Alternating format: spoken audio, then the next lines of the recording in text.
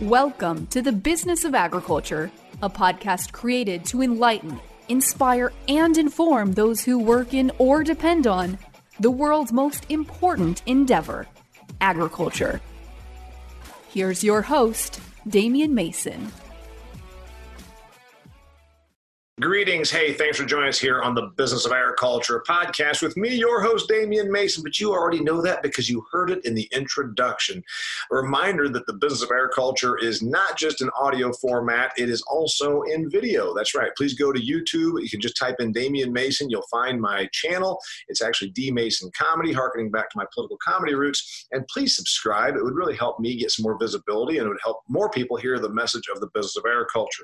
I got a great show for you today. I got a guy named Chris Keel. He and I met doing some work for South Dakota Bankers Association. He is the managing director of Armada Corporate Intelligence out of Kansas City, Kansas. And so he and I spent some time together online. I liked his stuff, talking about economics. What we're going to discuss is the current economics based on the coronavirus response. And then we're also going to talk about what it means to you in the business of agriculture and moving forward.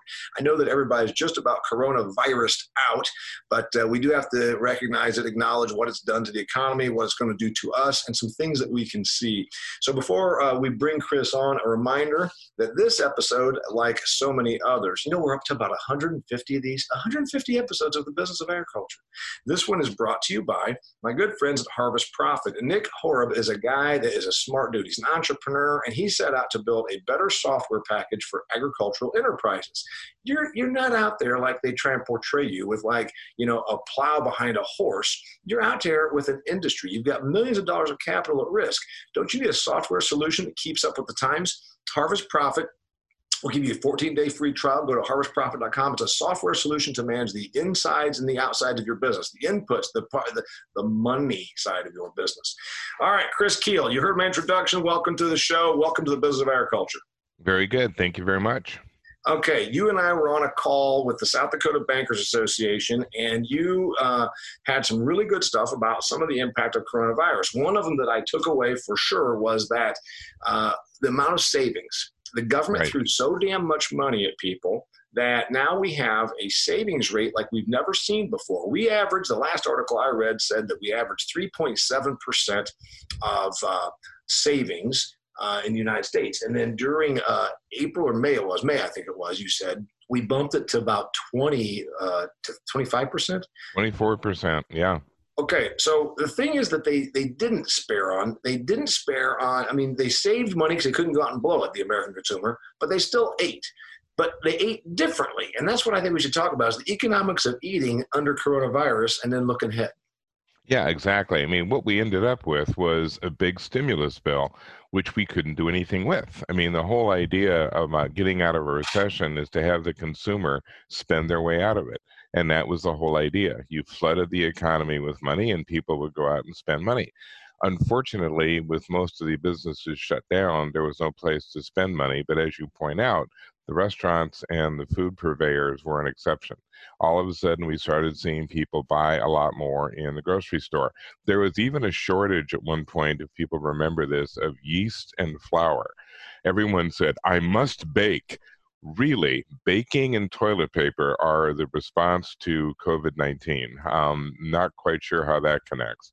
What's interesting to me is I understand, we've got, certainly in the more affluent neighborhoods, we have people with $100,000 kitchens. That's what's remarkable. You go through some of these nicer neighborhoods and they've got like Viking, basically restaurants don't have the level of appliances that some of these high-end homes have. And I'm thinking, well, you're not even using them. Pre-COVID, I think that those were you had more high-end kitchen apparatus in the United States than most countries have throughout their entire food service industry, and we weren't even using it. Well, I think sometimes then finally they decided they're going to go ahead and dip their toe in the water and baking of all things. Yeah, like you said. Yeah, I know. It's I always liken it to the 70-year-old guy that has a Harley in his garage. He's got one. He's afraid to ride it, but he's got one. But I think what we're seeing is probably a shift in how people will handle their consumption going forward. They're going to be a lot more dependent on the grocery store. Still a lot of packaged stuff. Most of what's been selling from the grocery perspective has been the pre-prepared meals, et cetera. But I think there is some implications for the agricultural sector, particularly when it comes to what they consume, whether there's going to be more chicken, more beef, more fish, more vegetarian. It's been interesting that the vegetarian thrust kind of eased a little bit as people were like, look, there are very few pleasures left in my life now. I can't go out. I can't go to a movie. I can't go to a bar. By God, I am going to eat a steak. Yeah, we all saw the things. In fact, I posted on social media myself that I went to the Fry's, which is a Kroger, when I was in Arizona, and you could get all of the vegan crap you wanted. You could get all of the Beyond Beef or whatever it is, Beyond Meat, Impossible Burger, but you surely really were restricted on what you could get in way of the real stuff. And then, milk sales. I'm a dairy guy. Right. Milk sales spiked like crazy, 55% increase in the second 2 weeks of March and about a 25 to 35% in the first part of April.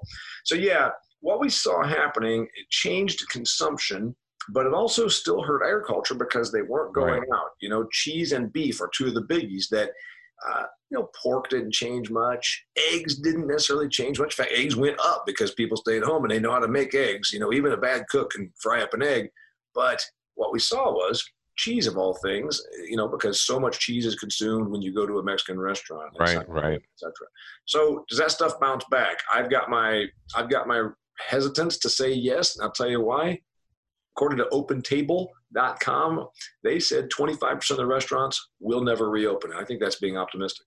Yeah, I think you're right. I think it's probably going to be closer to a third. And restaurants hang on by the skin of their teeth anyway. I mean, they can't handle more than a week or two of down business. And when they get shut down altogether for 3 months, it just doesn't come back. And when it does come back, it's going to come back in a highly limited form. I mean, I don't know about other people's areas, but in my area, for example, they were all excited. We're going to eat outside. Restaurants are going to be allowed to eat outside. They were saying this in April and May in Kansas City. Mm-hmm. When it came to June, it's like, really, we're going to eat outside. It's 93 degrees, 180% humidity, and you're sitting on asphalt. Yeah, I'm going to spend $100 for a meal under those circumstances. No, I'm not. Right. I think that's going to be a reality for sure. So you've got this scenario where obviously Americans are eating. Another article that I read, they call it the COVID-15. Not the COVID-19, that's the virus. The COVID-15, kind of like the freshman 15. I've always worked from home or from an airplane or an airport. People always say things like, when I travel, I gain weight. Or apparently when they sit at home, they gain weight. I've just not had that issue because I've always either been on a traveling or working from my home. Apparently these other people just kept going to the refrigerator. So the food consumption was up, but still we got a dollars issue because you don't make as much money on some crap that you eat at home as opposed to the stuff you go out and eat at the restaurant. And certainly for ag, the other big issue is global. This is a highly export-oriented business, as you know, and as all the listeners know. And one of the things we count on is food consumption around the rest of the world. So even if ours is holding its own or even increasing in some areas, we're concerned about what's going on in China, what's happening in India, what's happening in Europe. We worry about our competitor nations, Brazil and Argentina and Australia, many of whom have had much worse issues than we have. I mean, Latin America is just now getting hit hard with COVID-19. Their productivity is going to collapse in the next few months. Not a good time for them from an agricultural perspective. I'm, as you pointed out, from Kansas. People are shocked to discover that Kansas is in the top 10 of export states in the United States. It's like, look, we grow a lot of food. We try to eat as much of it as we can. We're in the top 10 fattest states too, but eventually we have to sell it. And those buyers are experiencing their own issues. Yeah, so let's talk about the consumer. So we talked about savings rate. That's a positive generally, except that it's not positive. You're trying to stimulate the economy. Then we talk about moving forward. My agricultural people are sitting here, Chris, saying, I don't know, man, we've still got these low commodity prices. A lot of my people bristle when I tell them, guys, it's not because of the China situation. It's because we have too much soybeans. We have too much wheat. We have too much corn. We have too much of everything. So we always overproduce. Are we going to have a situation where consumption in general goes down because the global economy takes such a hit? I think there will be some of that. And one of the other things that farmers need to understand about our overproduction, we used to have the attitude that a lot of our surplus production was going to be distributed to poor countries all over the world. We were going to be generous and we were going to make sure that all these starving nations, we don't do that anymore because there's not money for it. I mean, right now, there's a massive famine going on in East Africa and in the Middle East because of the locusts. They could buy as much food as we could produce. The problem is they have no money. Right. And the U.S. is not going to contribute it. So you don't have that factor of buying up our extra production. We've had this for as long, when I was a kid, Ethiopia was the big story. Right. And whatnot, 35 years ago, let's say. There's always been this issue of we had the supply and they had no money to get it. And then there's the issue of logistics. And then, of course, there was the other tragic issue that we would figure out a way to get them the food and somehow get the money. And then it would fall in the hands of some warring faction that exactly, and then just profiteered from it. And those things still happen. Last time the meat consumption went down in the United States was in 2009 to 2014. We went from 220 pounds of meat consumption down to 200. It's referenced in my book, Food Fear, that I commonly tout during my podcast. If you have not picked this up, dear listener or viewer, reminder that this is in hardback. It's also available on audiobook or ebook. You have no excuse to not pick it up at DamienMason.com. 220 pounds of meat per American down to about 200. And that took 5 years of whittling down. It was because of the recession. So Americans still ate more meat than any other nationality on earth. However, we scaled back by 10%. I predict that we will scale back a little bit, but it's not going to be that drastic because this one is less fundamentally bad, meaning we really do have a chance of getting out of this one cleaner. I agree. However, I wonder when all these people keep saying V-shaped, V-shaped, V-shaped, they don't know what damage has been done out here. We have too many Americans that their job has been secure. They have a government job or a corporate job. They've been paid to sit at home or barely show up or work from home, which really means watch TV, sleep in, wear sweatpants, and then return some emails.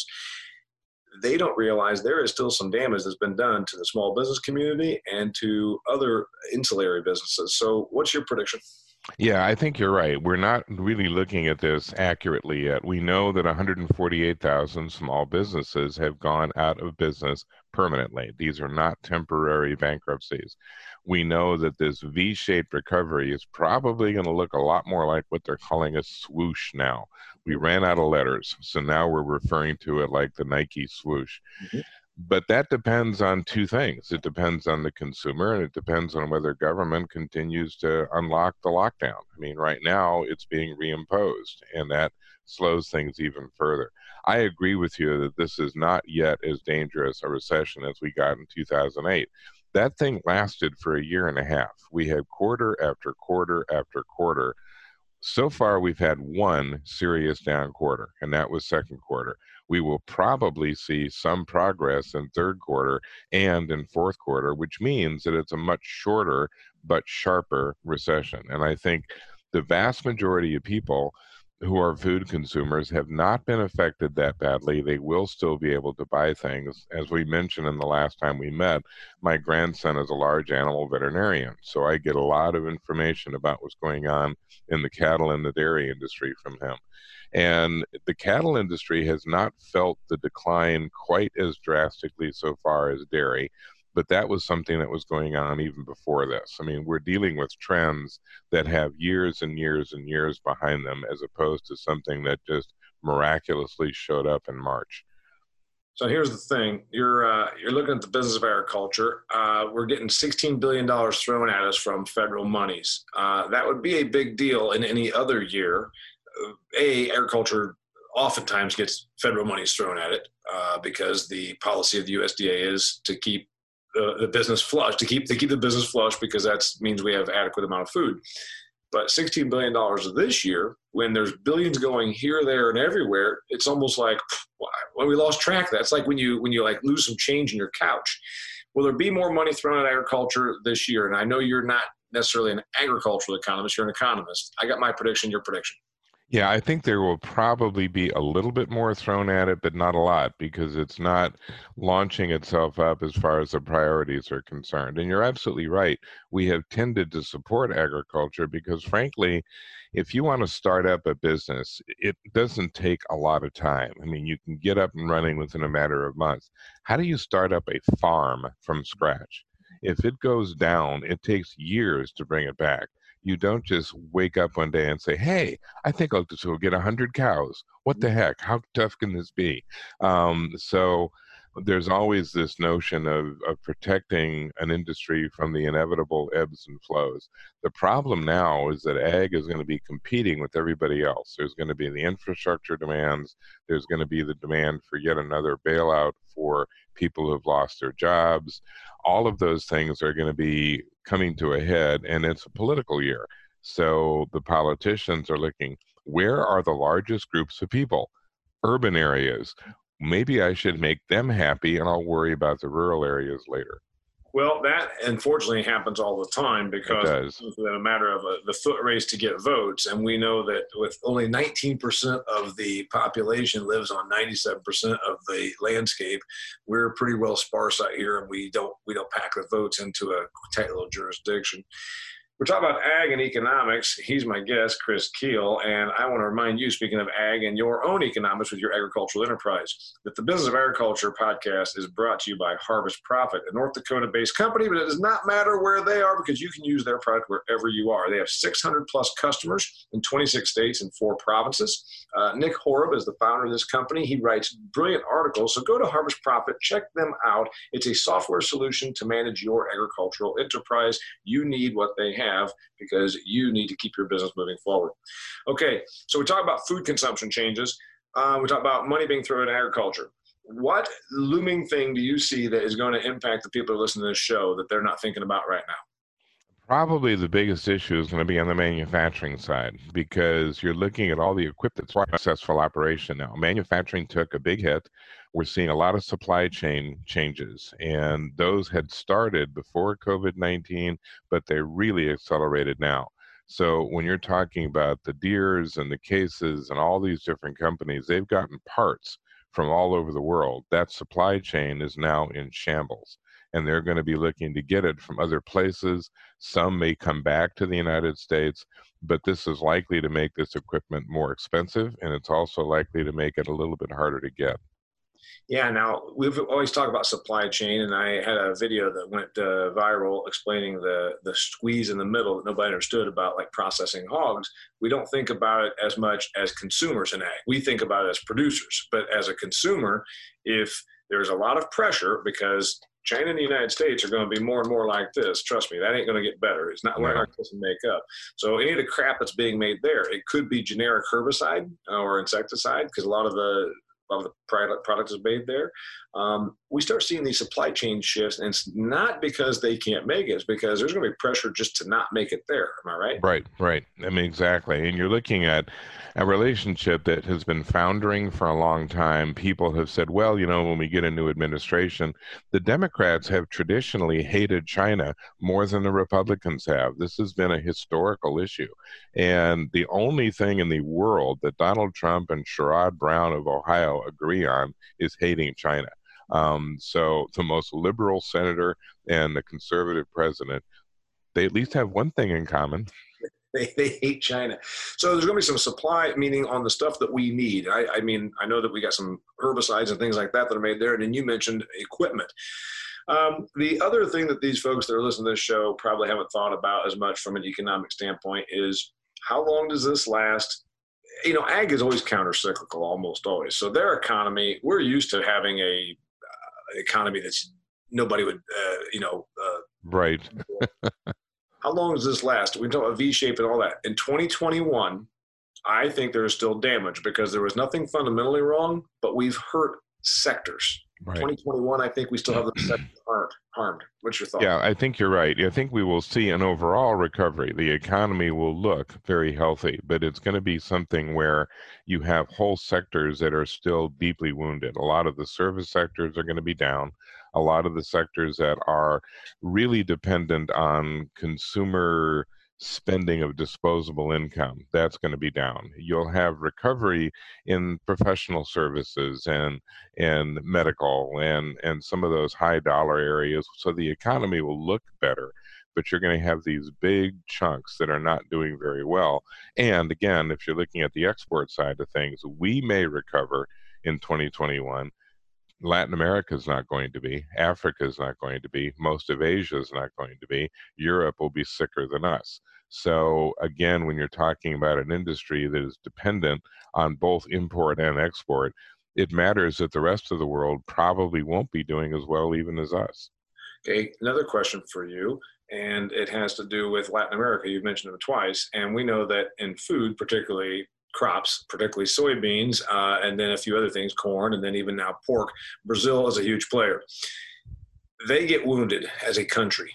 I've got a prediction that the countries like Argentina, if they can get their political act together, Brazil for sure, they will start doing everything they can to make it worse for us, which will make it better for them agriculturally. Because if they are wounded, the one thing that they know is they can still go out and bulldoze down some forest and plant the hell out of soybeans. I see them getting more aggressive and courting China, etc. Am I accurate in my prediction? Yeah, I think they'll try. The challenge that Brazil in particular is going to have is that Bolsonaro is one of the so-called Ostrich Alliance. He is one of the leaders who has not acknowledged the problems that have struck the country because of COVID-19, and it's causing civil unrest and all of this kind of thing. I think Brazil is going to be locked in a major political battle through the next year or so, which will inhibit their ability to make those kind of changes that you suggest, but they'll try. And so will Argentina. They're equally badly run. The only thing that's really helping us at the moment is most of the major Latin American nations have the worst leaders one can imagine, between Bolsonaro and Fernandez and good old AMLO in Mexico. Mexico should be gaining like crazy in this environment, but you've got this crazy left-wing mayor from Mexico City that's plunged the country into a worse recession than it needs to be. Speaking of Mexico, USMCA just started July 1st. I applauded it as an agricultural person. I can tell you that living here in the Rust Belt in northern Indiana, when NAFTA went through in 1994, it was probably the nail in the coffin for some of these manufacturing facilities here, and it hurt us badly. But from an agricultural standpoint, it tends to be pretty good. Do you have any thoughts on that? Yeah, I think it's basically hanging in there, as did NAFTA. It's good for ag. It is not very good for manufacturing. But now the world has changed to the point that rather than we losing manufacturing to Mexico, because we already lost it, it's China losing manufacturing to Mexico. So it's not that we're getting it back, but we're getting it closer. So, and it helps. I say that, I know that Canada props up their poultry and their dairy and a few other things through protectionism, but I understand why the Canadians do that, because they have always said, if we don't keep that, then all of a sudden U.S. puts us out of business, and then we have no resources to fall back on. We lose our food autonomy. But in general, it did straighten out some things there, and us and Canada have a pretty good relationship. Obviously, I think it's better to have your trade there close. Of course, everybody likes to say, well, you can't take 130 million Mexicans and 37 million Canadians and replace a 1.3 billion China. That's probably true. Your thoughts? Well, it is up to a point, but I think one of the things that people tend to forget about China is that 1 billion of that population is essentially an undeveloped nation. They don't consume very much. They don't produce very much. We're really competing against the 400 million Chinese that are part of the developed China. And when you start looking at those numbers, it's like, that's about the same as Europe. We're at about 340 million. We're a lot more equal in that than we realize. Yeah, the 1 billion that are out there living 9 people in an apartment, and their per capita GDP is so minuscule. Yeah, I think you're right on that. Yeah, I mean, we need to pay attention to the fact that the reason we're dealing with COVID-19 is that there were people in China trying to eat bats. So that says a lot right there. They say a lot. Okay, I've got another prediction that I have made. I did it, I believe, on this podcast about 2 to 4 weeks ago. I saw that grocery prices between March 1st and May 30th climbed 5.8%. We had not seen a climb in groceries and food prices like that since 1974. Me not being as much of an economist as you, but still an economist to a certain degree, I said, wait a minute, I know my history. 1974, we fell off a cliff. 1974, shit went to the fan, as they say, right? We had a really bad time. There was the oil crisis, and then that was the beginning of stagflation, which is stagnant economy or even retracting economy and inflation. I hypothesized, I threw it out there, Chris.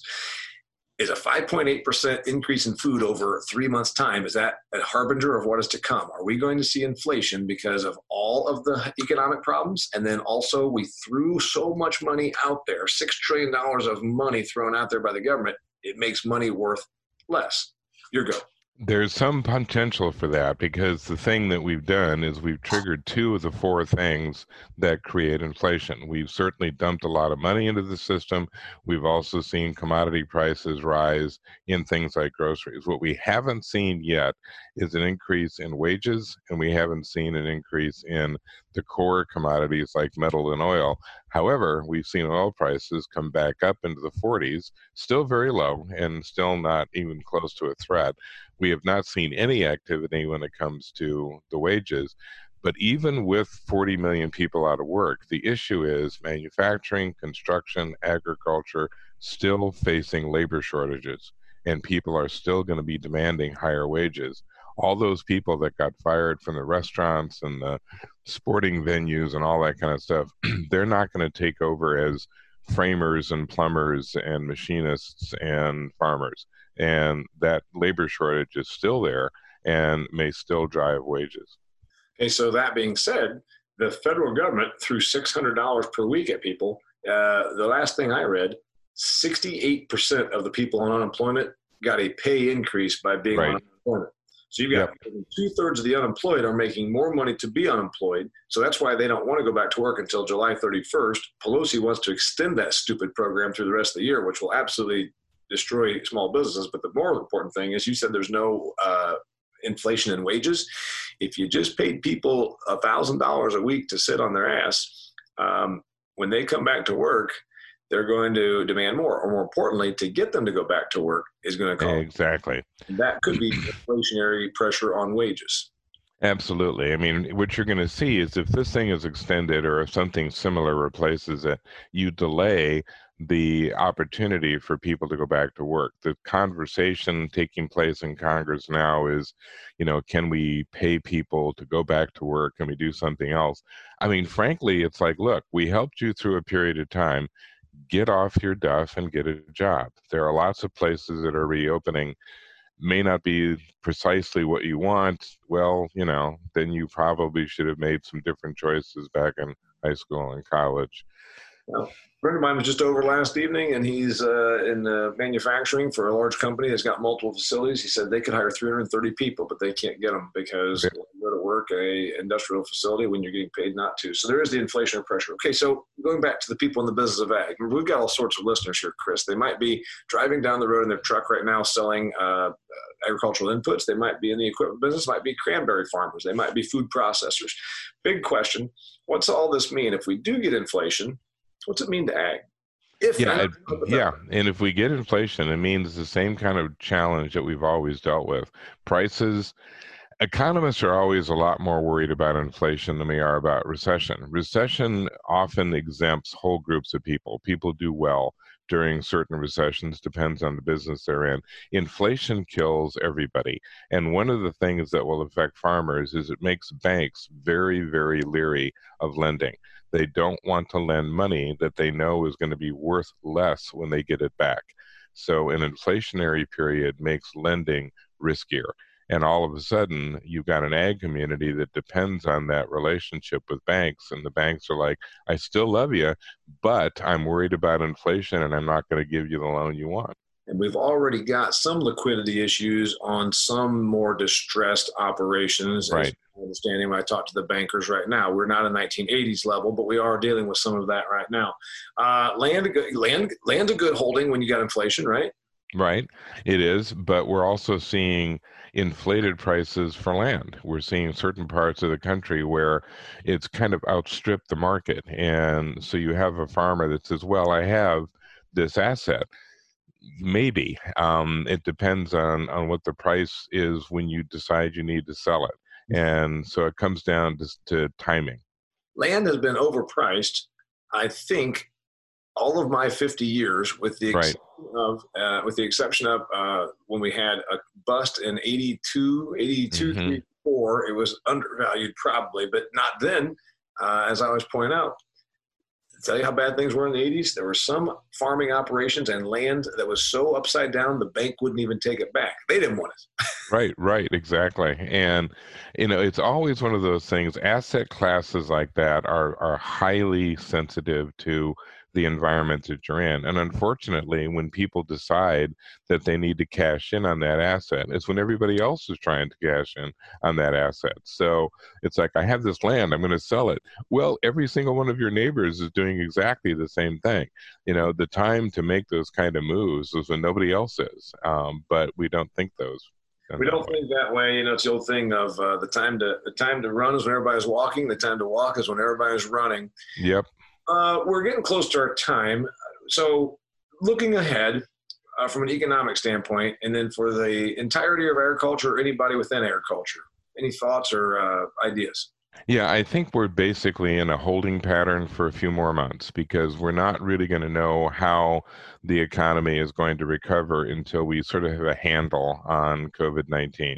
There are some that say we are just waiting for reliable treatments, that once people are no longer afraid of dying, then they'll relax a little bit. Others are saying, no, we're waiting for a vaccine. And others are saying, no, we need for distribution of the vaccine. Each one of those pushes it out. If we're waiting for everyone in the world to have a vaccine, we don't recover until the year 2037. But if we're basically saying, look, if we can reduce the fatality rates, we can all suck it up and get back to work. We're not going to ever. I've of course been accused of not taking the coronavirus thing seriously enough. And I said, what are we waiting on till we kill all the businesses, or until we have a vaccine, which could be 2 years from now? And then even we get it, 2 years ago, Chris, only 37% of the American population went and got a flu shot. Now we're supposed to believe that 100% of these people are going to run off and get vaccinated. I don't believe that at all. No, I don't either. And I think the thing we need to understand is that this is an annual event. We have been getting hit with viruses every year for the last 20, 30 years. And when it comes to fatality rates, COVID-19 is behind 16 different outbreaks that we've experienced in the last 15 years. So our reaction to this is something that's still a bit mysterious. We didn't act this way I keep reminding people of 1968. Some of us remember 68. That was the year of the Hong Kong flu, which nobody remembers now, but that killed 4.5 million people worldwide and 150,000 in the United States. And nobody even remembers it now. Yeah. So and talk about social distancing. That was about the time of Woodstock. So, not a lot of distancing there. No. And by the way, see, I've said the same thing, that we can't handle. Agricultural people, frankly, are a little different.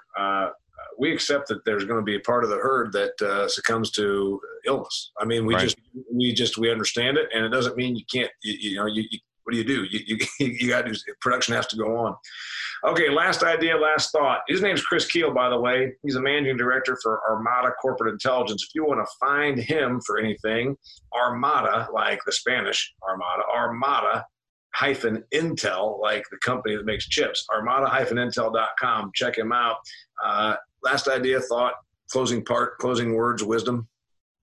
I guess my last comment would be that of all the sectors that are probably going to ride this out, it's probably agriculture, because almost all of the issues we were dealing with before. COVID-19 did not really add a dimension in the same way that it has in other industries. So the techniques and the strategies that have been employed for the last several years are still viable and are still going to be available to kind of pull the ag business through. Man, I like the way you think. All right, check him out. Like I said, it's armada-intel.com. His name's Chris Kuehl. Reminder to you that this podcast, the episode of The Business of Agriculture, was brought to you by Harvest Profit. Harvest Profit a software solution that will help you make your ag enterprise more profitable. If you're interested in more visibility into your cost of production, you can do field by field or even landlord by landlord. It's about profitability. It's about running your business. It's about managing your numbers. Check out harvestprofit.com for your free 14-day trial. Thanks for being here, Professor Keel. You're so welcome. Thanks for the opportunity. All right. So until next time, it's the Business of Agriculture. Thanks for tuning in. If you've enjoyed this episode of The Business of Agriculture, please share it with your network. Be sure to connect with Damien on LinkedIn, like his Facebook fan page, and follow him on Instagram and Twitter. For speaking inquiries or to purchase Damien's books, Food Fear, or Do Business Better, go to DamienMason.com.